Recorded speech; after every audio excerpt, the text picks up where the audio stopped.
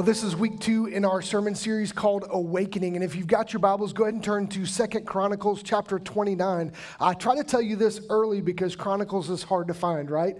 So if you've got a digital Bible or whatever it is, you can kind of turn to it pretty quick. But I want to talk to you this morning. We're in this series called Awakening. And last week, we kind of dug deeply into awakening our hearts and really attacking the sin that's in our life and beginning to get rid of it.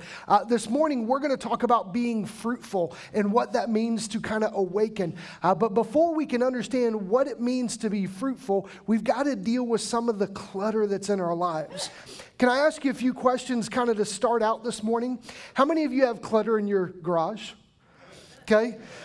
This is not a time to elbow your spouse, okay? How many of you are holding on to something one day knowing that it's going to be used?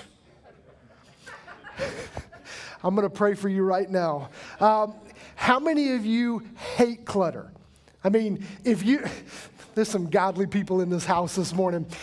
For me, if I don't use it in 3 weeks, it's gone. I mean, just what's the point of keeping it around? I'm not that kind of guy that likes to hold on to things. It's interesting. I love and I dare bring this up, but he's traveling and probably not listening this morning. But my father-in-law loves to hold on to things. And we were having this serious moment where he was trying to clean up his buildings and his wife was on him and all those different things like that. And he looked at me and he said, "Please don't throw away my stuff after I die."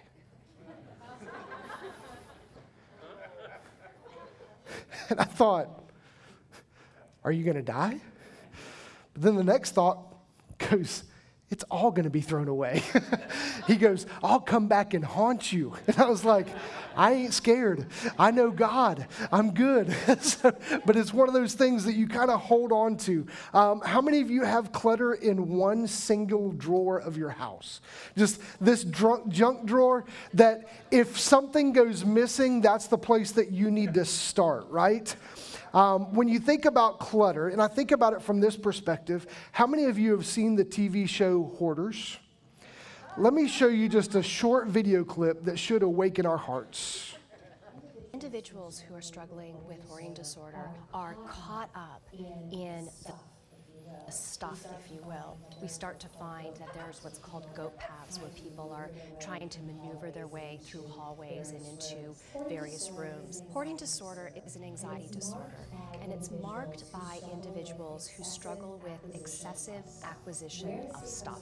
Where this becomes a problem is that they cannot discard the items, so their house begins to become filled to a point where there's areas in the home that cannot be accessible. The house gets so overrun, people start putting things wherever they can. They can't sleep in their bed, oftentimes they can't sit on the couch, they can't socialize, and they become very embarrassed and very ashamed and very isolated because of this. It is estimated that approximately 19 million Americans are struggling with hoarding disorder. I believe these statistics are highly underrepresented because there are so many people that are suffering in silence. They're scared to come forward. They're terrified of what will happen if people see their home. It's interesting that if you've seen this TV show, you've been kind of horrified by what you've seen. You see these people just kind of packed in this stuff, and then there's this separation. So as the dumpsters are appearing, this team of people comes together and begins to remove stuff so that the house would just be safe. You see them begin to hold on to this stuff and to be broken by the fact that all of their stuff is disappearing before their eyes. This morning, I want to speak an honest truth and awakening to you that this may be taking place in your spiritual life. You may be so busy, captivated by so many different things, following so many different instances that your spiritual life is so cluttered with all of this different stuff that you're missing what it looks like to have time with God. Now, as much as this would be a great illustration for us to teach our kids, if you want to teach your kids to clean up their room, let them watch Hoarders and look at them and say, this is what you could become. I will tell you the honest approach to this is our lives have become so cluttered with junk that it's keeping us from knowing God. Now, let me dig in for just a second here. How many of you spent yesterday so busy that it was hard to get up and go to church this morning? How many of your week looked so busy that it was just thing after thing after thing after thing, and you're so busy that you just barely had just enough coffee or energy drink or a donut or sugar or whatever it took to get you awake this morning that you could come to church and fellowship? I'll tell you this morning, as we look at this passage of Scripture, as we dig into this, there needs to be an awakening in our life to clean the junk out of it. Amen. Listen, as we dig into this, I love this cleaning up understanding in this key verse in Ephesians chapter 5, verse 14, the second part, where he says, "Awake, O sleeper, and arise from the dead, and Christ will shine on you." Look, this is God and Paul speaking through Paul saying you need to be awakened in your heart so that you would see who God is and begin to live for him. So this is this awakening, this call to make sure that we are not asleep. So this morning I tell you, awake, be ready for the move of God, be ready for what he's going to do.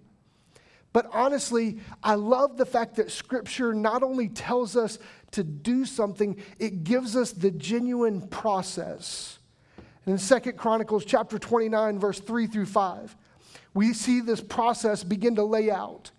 Last week we talked about King Hezekiah and we talked about the message that he had laid out. If you understand the time period, King Hezekiah took over after his dad, and he wanted to do something completely different. And so you see the process, you see the awakening that was taking place in their hearts and in their lives.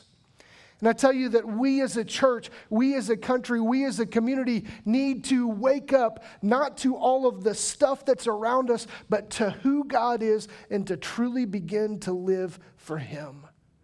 Hezekiah took this as a serious approach. And you see this in verse 3. He said, in the first year of his reign. Listen, he didn't let the dust settle. He didn't wait longer. He didn't execute this perfect plan. He said, I'm going to do this in my first year. In the first month, he opened the doors of the house of the Lord and he repaired them. I know we think that that's a common understanding or a good place to be, but during this time period, the doors of the temple, the doors of the church were closed. They were closed so long that they were broken and unhinged because nobody entered into this place. King Hezekiah took it upon himself to say, I know that the only awakening that's going to take place is if we open the doors of God's house and repair them. Hezekiah immediately got to work, and the next thing he did, he brought in the priests and the Levites. And he assembled them in the square to the east, and he said to them, hear me, Levites. Listen to what I am about to say. Pay attention. And he tells them these words, now consecrate yourselves and consecrate the house of the Lord and the God of your fathers and carry out the filth from this holy place. Now, let me kind of dig into this because this message was very, very, very clear. He tells them, you need to clean up your life. You need to make right your relationship with Christ. You need to quit being lazy on the most important thing, which is to spend time with God. Quit watching life take place around you.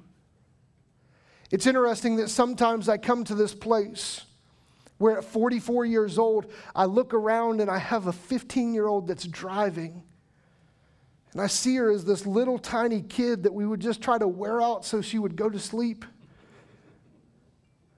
And I think how quickly life passes us by.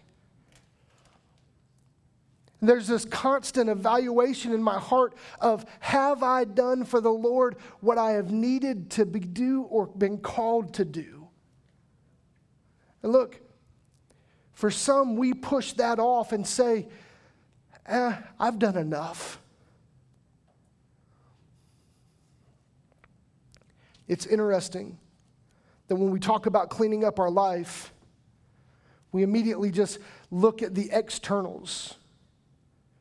The reality is what King Hezekiah was gathering the priests together, he was saying these words, consecrate yourself. And so given the definition of what this means making a conscience willing decision to dedicate your soul, mind, heart, and body to God. Now, I want to be clear this morning. This conscious decision is to put God as the priority and everything else behind Him. Now listen, there's a battle in your heart right now going, He's not talking to you. I want to be clear. God's talking to you this morning, not me. Listen, we have placed so many different things in our life that God gets the leftovers. And it is nowhere near how Scripture explains it. Look, there's a misconception that these priests were doing things rightly. And look, even within the priesthood, even within pastors, even within my own life, I can get so busy with all of the things that take place within a church that I miss my personal relationship with God. So I know if it's true for me, I know it's true for you, that we get so busy in things that we forget about the greatest priority at the end of our life. So to understand what it means to genuinely consecrate yourself, this conscious decision is to truly dedicate your life to Christ. Listen, this is not a half-in approach. This is not a casual approach. This is not a half-hearted approach. This is not an if I'm not busy, I will do this approach. And I think within our American culture, we look at church in a completely different lens, in a completely different light. And we look at our relationship with God in a lesser than light. The reality is, within the American church, we want to do just enough to get by. Nowhere in God's Word, I've read this thing through multiple times, does it say, just do enough. Every time Scripture speaks about your life being completely transformed, it speaks to the whole, that everything in your life begins to change, that you become so focused on God that you are wholeheartedly involved with everything that He wants to do. Love what He says in that last part of that passage of Scripture, carry out the filth. You can imagine after the temple had been sitting for some time that it was filthy. I think if we are within a real understanding of our lives is we need to get rid of the nastiness. Get rid of the things that are keeping you from becoming close to the Lord. This could be a number of things. This could be Saturday activities. These could be the exhaustion that carries over it. But I want you to understand, you know what's keeping you from wholeheartedly committing to God and His relationship. You know what's holding you back.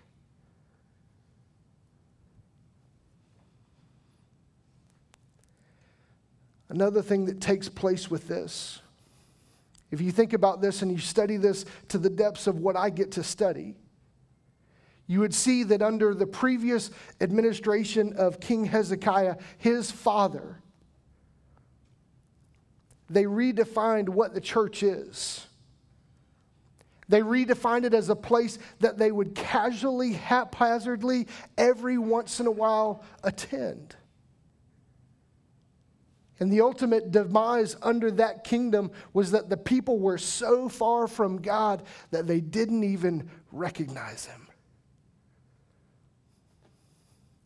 Listen, it sounds eerily similar to our culture. It sounds eerily similar to the way that we approach what it means to truly live for Christ.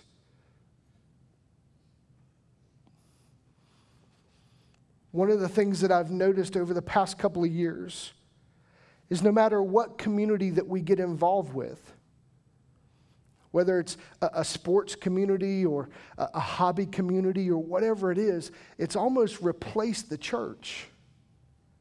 You say, well, we do this together and we have this great group of people and we have this great body of people and you're looking for community, you're looking for fellowship, but church should be the place for that. So Paul comes with this new plan in Ephesians chapter 5 and verse 10 and 11. Remember, this is where our passage comes from, awake, O sleeper. And before he gets to that passage of Scripture, before he gets to that understanding, he lays out a framework for them to understand what it means for this awakening what this awakening should take place in their life. Ephesians chapter 5, verse 10 and 11, it says, and try to discern what is pleasing to the Lord. Now, can I ask a simple question? Did everything that you did this past week please and honor the Lord? Just think about it. Was the whole purpose of you waking up glorifying God? Was the whole purpose of you going to work, of being around people, of being around individuals, pleasing and honoring the Lord? See, the reason why this is such a struggle for us as a church or for a community of believers is because the world around us tells us a completely different story. They say, please yourself. Make sure that you're taken care of. Make sure that everything in this world is about you. Now, can I be honest? None of us enjoy entitled people. Have your kids ever been entitled? Amen. Dad, give me this money. For what? I don't know. I'm hungry. Well, what's wrong with peanut butter and jelly that's in the cupboards? Dad, Subway does it way better. Baby, we can make wraps at our house. Dad, I need these new shoes. Baby, you have 7 pairs of shoes. Mom, I need this new bat. I need this new this. Listen, anybody with me? Amen. Man, kids, stop asking for so much. Don't you know inflation's taking place and it's hard to feed y'all? Listen, the world has told us, take care of you above everything else. And God's word says the exact opposite. But yet we've bought into this philosophy of taking care of us. Nothing misrepresents Christ more than a church that will take care of itself and not see and minister to the community that is involved in.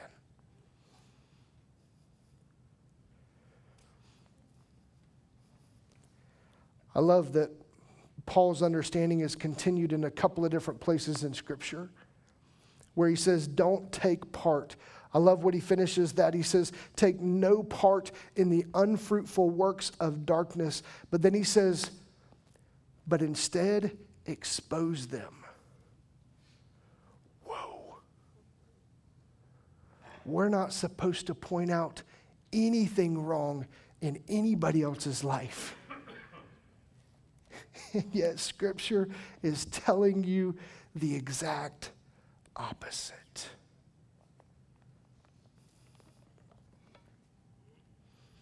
I love what he says in 2 Peter chapter 1 and verse 5 through 10. in speaking about what it means to be a mature believer and have a clear understanding of what it means to be fruitful. He says in verse 5, "For this very reason, make every effort to supplement your faith with virtue, and virtue with knowledge, and knowledge with self-control, and self-control with steadfastness, and steadfastness with godliness, and godliness with brotherly affection, and brotherly affection with love. For if these qualities are yours and are increasing, they keep you from being ineffective or unfruitful in the knowledge of the Lord Jesus Christ. For whoever lacks these qualities is so nearsighted that he is blind, having forgotten that he was cleansed from his former sins. Therefore, brothers, be all the more diligent to confirm your calling and election, for if you practice these qualities, you will never fall." Can I tell you, the cleanup process needs to take place. The cleanup process needs to begin in your heart and in your life. The cleanup process is us not being blind to the junk anymore. Now, don't misrepresent what I'm saying. I'm not telling you to go home and clean your garage. Your wife may be telling you that. I'm not. I'm telling you to clean up your life. Represent Christ well. There's some mornings when I go into my office and maybe it was a busy week before and there's just piles upon piles upon piles of things on my desk and I can't even begin working until I have everything in its place. For some of you, there's so much junk just scattered throughout your life that you are not a fruitful member of the family of God. In that previous passage, he tells us to expose the things of darkness. Let me give you a clear list because I don't want you to walk out of here and go, I don't know what these things of darkness are. Galatians chapter 5, verse 19 through 21, point them out very clear to us. He says, "Now the works of the flesh are evident. Sexual immorality." Listen, this is anything that have to do with a sexual relationship other than with your spouse. Impurity. And I think about this from the things that we watch on TV, from the things that we watch in our lives, the things that we take in. Sensuality, idolatry, sorcery, enmity, strife. And think about who you have strife with this morning. Jealousy. Whose life are you looking at? Just constantly wanting what they have or constantly wanting the things that they have or the life that they have. Fits of anger. Man, you see this everywhere right now. People get mad over everything. Rivalries. Man, this week was a weekend of rivalries. If you're from South Effingham or Effingham, you hate the other person, right? If you're from Calvary or Savannah Christian, even though it's Christian schools, it's ugly. Dissensions, reasons to be divided amongst others, divisions, envy, drunkenness, orgies, and things like these. I warn you, as I warned you before, that those who do such things will not inherit the kingdom of God. So I want to give you two perspectives this morning as we kind of wrap this thing up. The world tells us, don't judge us. Just leave us in our sin. Don't say anything, or you're considered intolerant. Here's what God's perspective is. Love them enough to tell them that they are going to destroy themselves. Do you know why so much more destruction is happening in people's lives today? It's because we're sitting idly by and saying nothing. Look, let me give this illustration. Would you willingly watch your child do something that would destroy their life? Would you take a hands-off approach and say, they'll be okay, they'll figure it out? Would you hand them the gun and help them murder somebody? No. As a parent, we would look at them and say, it's not worth it. Don't do this. Don't destroy your life. Don't cause the rest of your life to be in shambles because of one bad decision. And in the same way that we care about our children, we should care about those that are around us enough to say, listen, I love you enough. I care about you enough. I see you practicing things that are not healthy for your marriage. Look, we should be the ones that go to people, then genuinely love them and say, hey, listen, it seems like you're really angry. Is there anything that I can talk to you about that can help you through this? Instead, we take a hands-off approach and we look at them and they bottle it up and they bottle it up and then it explodes. And then we wonder, man, could I have helped? And God says, yes, expose those things in a loving manner. Now listen, here's what you didn't hear me say. Don't go to those people and hit them over the head with your Bible and say, I would never do that. That's not helpful.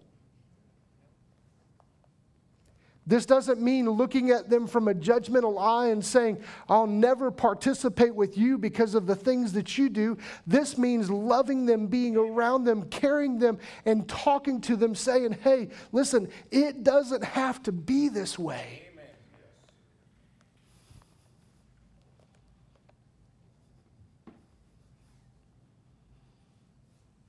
Let me close with this. What is cluttering your life? What is it that you need to clean up? Maybe it's a job that consumes you. Maybe your job is where you define your purpose, where you define who you are. Can I give you a stark reality?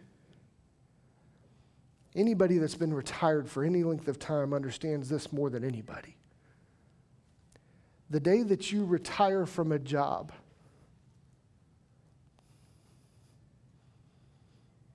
they replace you. Do you realize that? We pour so much time, effort, and energy into our job and our career. That's not the thing that's of greatest importance. Our relationship with Christ. Is it a hobby that, man, you have driven for years to perfect the art of whatever it is?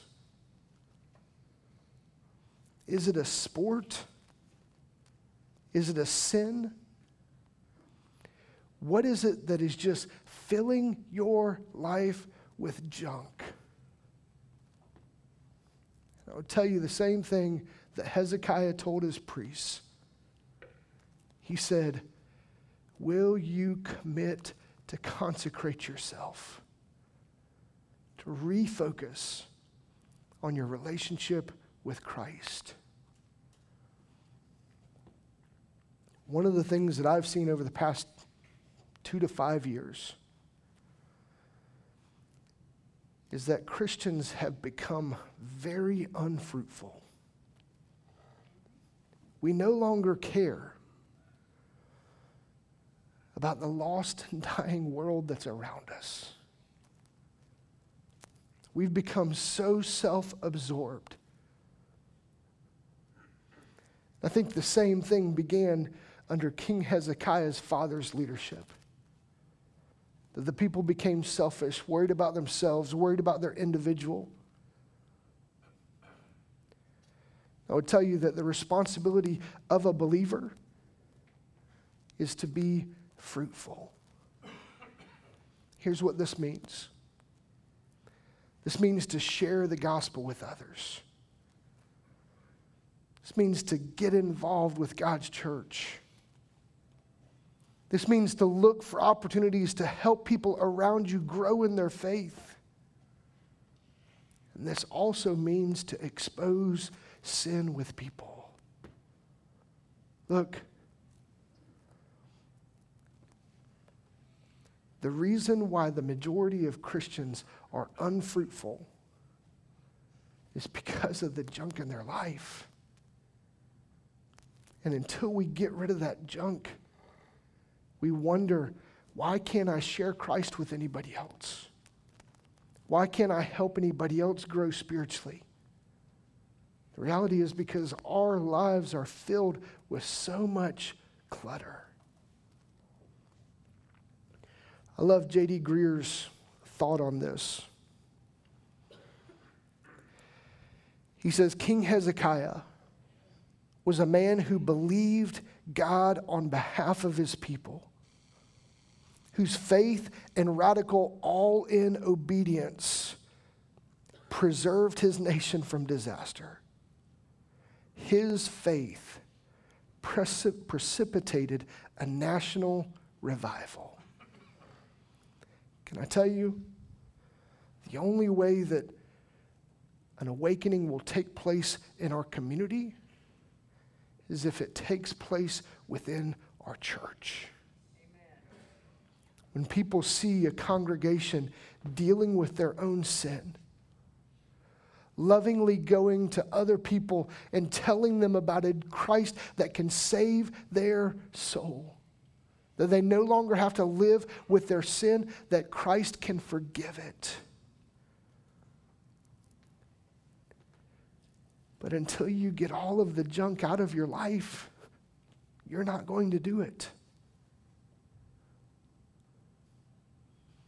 So this morning I ask you, I beg you as your pastor, start cleaning up the clutter. Anything that separates you from a closer relationship with God, remove it. It's not important. Anything that keeps you from growing in your relationship with Christ, remove it. Change it. I think we're bought into this lie that life is just life. The reality is that God's going to provide for you. He's going to lead you. He's going to guide you. He's going to direct you. But you have to know him. You have to spend time with him, trusting him. So my ask this morning is for you to begin to pray as a church, as a congregation, as a believer, for God to reveal the things that are in your life that are keeping you from being fruitful. If everybody would bow their heads and close their eyes just for a second.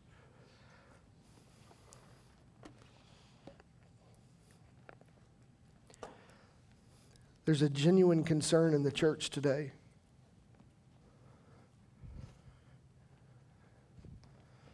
That it seems like there's a generation of people that really don't care. That their relationship with God is this casual approach. And look, shame on us for sometimes trying to make Christianity so easy and so attainable that we forget to tell people what it means to truly live for Christ. I'll tell you, if you're sitting here this morning and God spoke to you individually and said, you need to clean this area up. That wasn't Jeff Hubbard. That wasn't a song of worship. That was God revealing to you an area that needs to be cleaned up. Look, there's a loving and gracious God that not only reveals these things to us, but he places us in a place that we can grow. Look for people that are around you that are struggling. Identify them, love them, and encourage them. Look, when things are tough, we don't run away, we run towards Quit believing the lie that this life is about you. And begin to know that it's about Christ and your relationship with him. Dear Father, I come to you humbled this morning. Lord, knowing that I walk a narrow path of busyness for the right purpose. Father, may you be with us this morning. That whatever junk that we need to clean out of our lives, Father, that you would help us not to be lazy, not to ignore it, but Lord, to address it head on and begin to deal with it. Father, it's time for us to awaken. Stop being unfruitful as individuals and stop being unfruitful as a church.